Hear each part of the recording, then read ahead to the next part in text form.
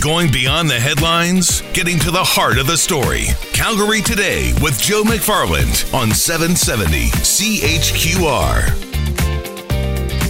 Approaching 4:44 here on your Thursday drive home. And earlier on today, a first responder PTSD respite center launched just outside city limits. And joining us now with a little bit more of what is in that facility is Detective Paul Wagman with the Calgary Police Service. Detective, thanks so much for the time today. How significant is today in your eyes?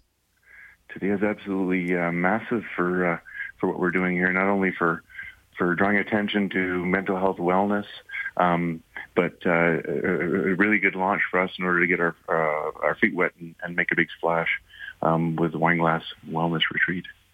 And obviously one of the big aspects of this is even with COVID-19 as the example, is there's so many things that are getting kind of thrust into the spotlight, such as mental health. Yeah, our steering committee kind of launched off down this journey in September, and we were kind of coming up with a plan on we had access to the 1920 ranch house and some surrounding properties on the Wine Glass Ranch for emergency responders, and what we're kind of coining our mission statement now is first responders helping first responders navigate trauma.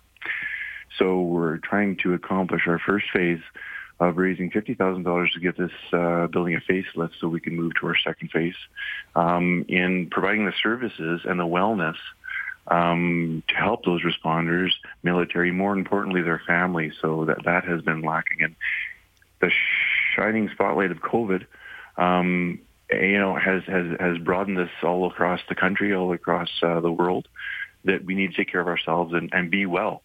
So that's what we're promoting.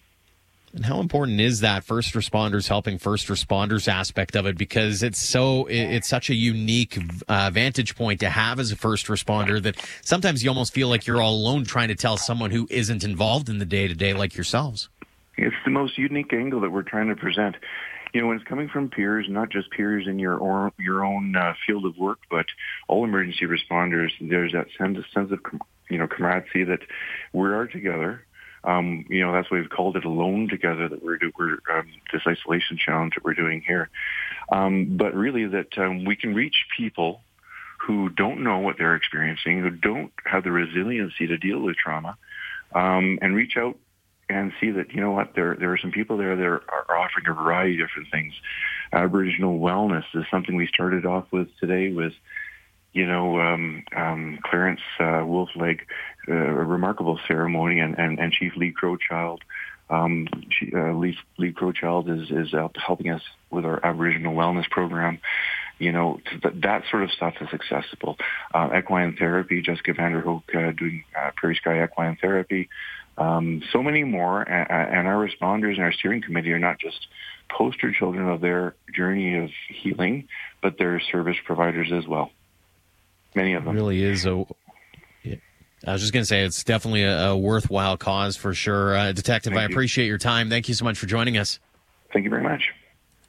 That is Detective Paul Wagman of the Calgary Police Service as we talk about this new first responder PTSD center, which launched today, the permanent place for first responders to get rest, get help, and deal with some of the issues that they deal with on a day-to-day basis. This is Calgary Today on 770 CHQR. We're going to go back to the education front in just a couple minutes, but first, it's helicopter traffic for West District by Truman, a community connected to its city.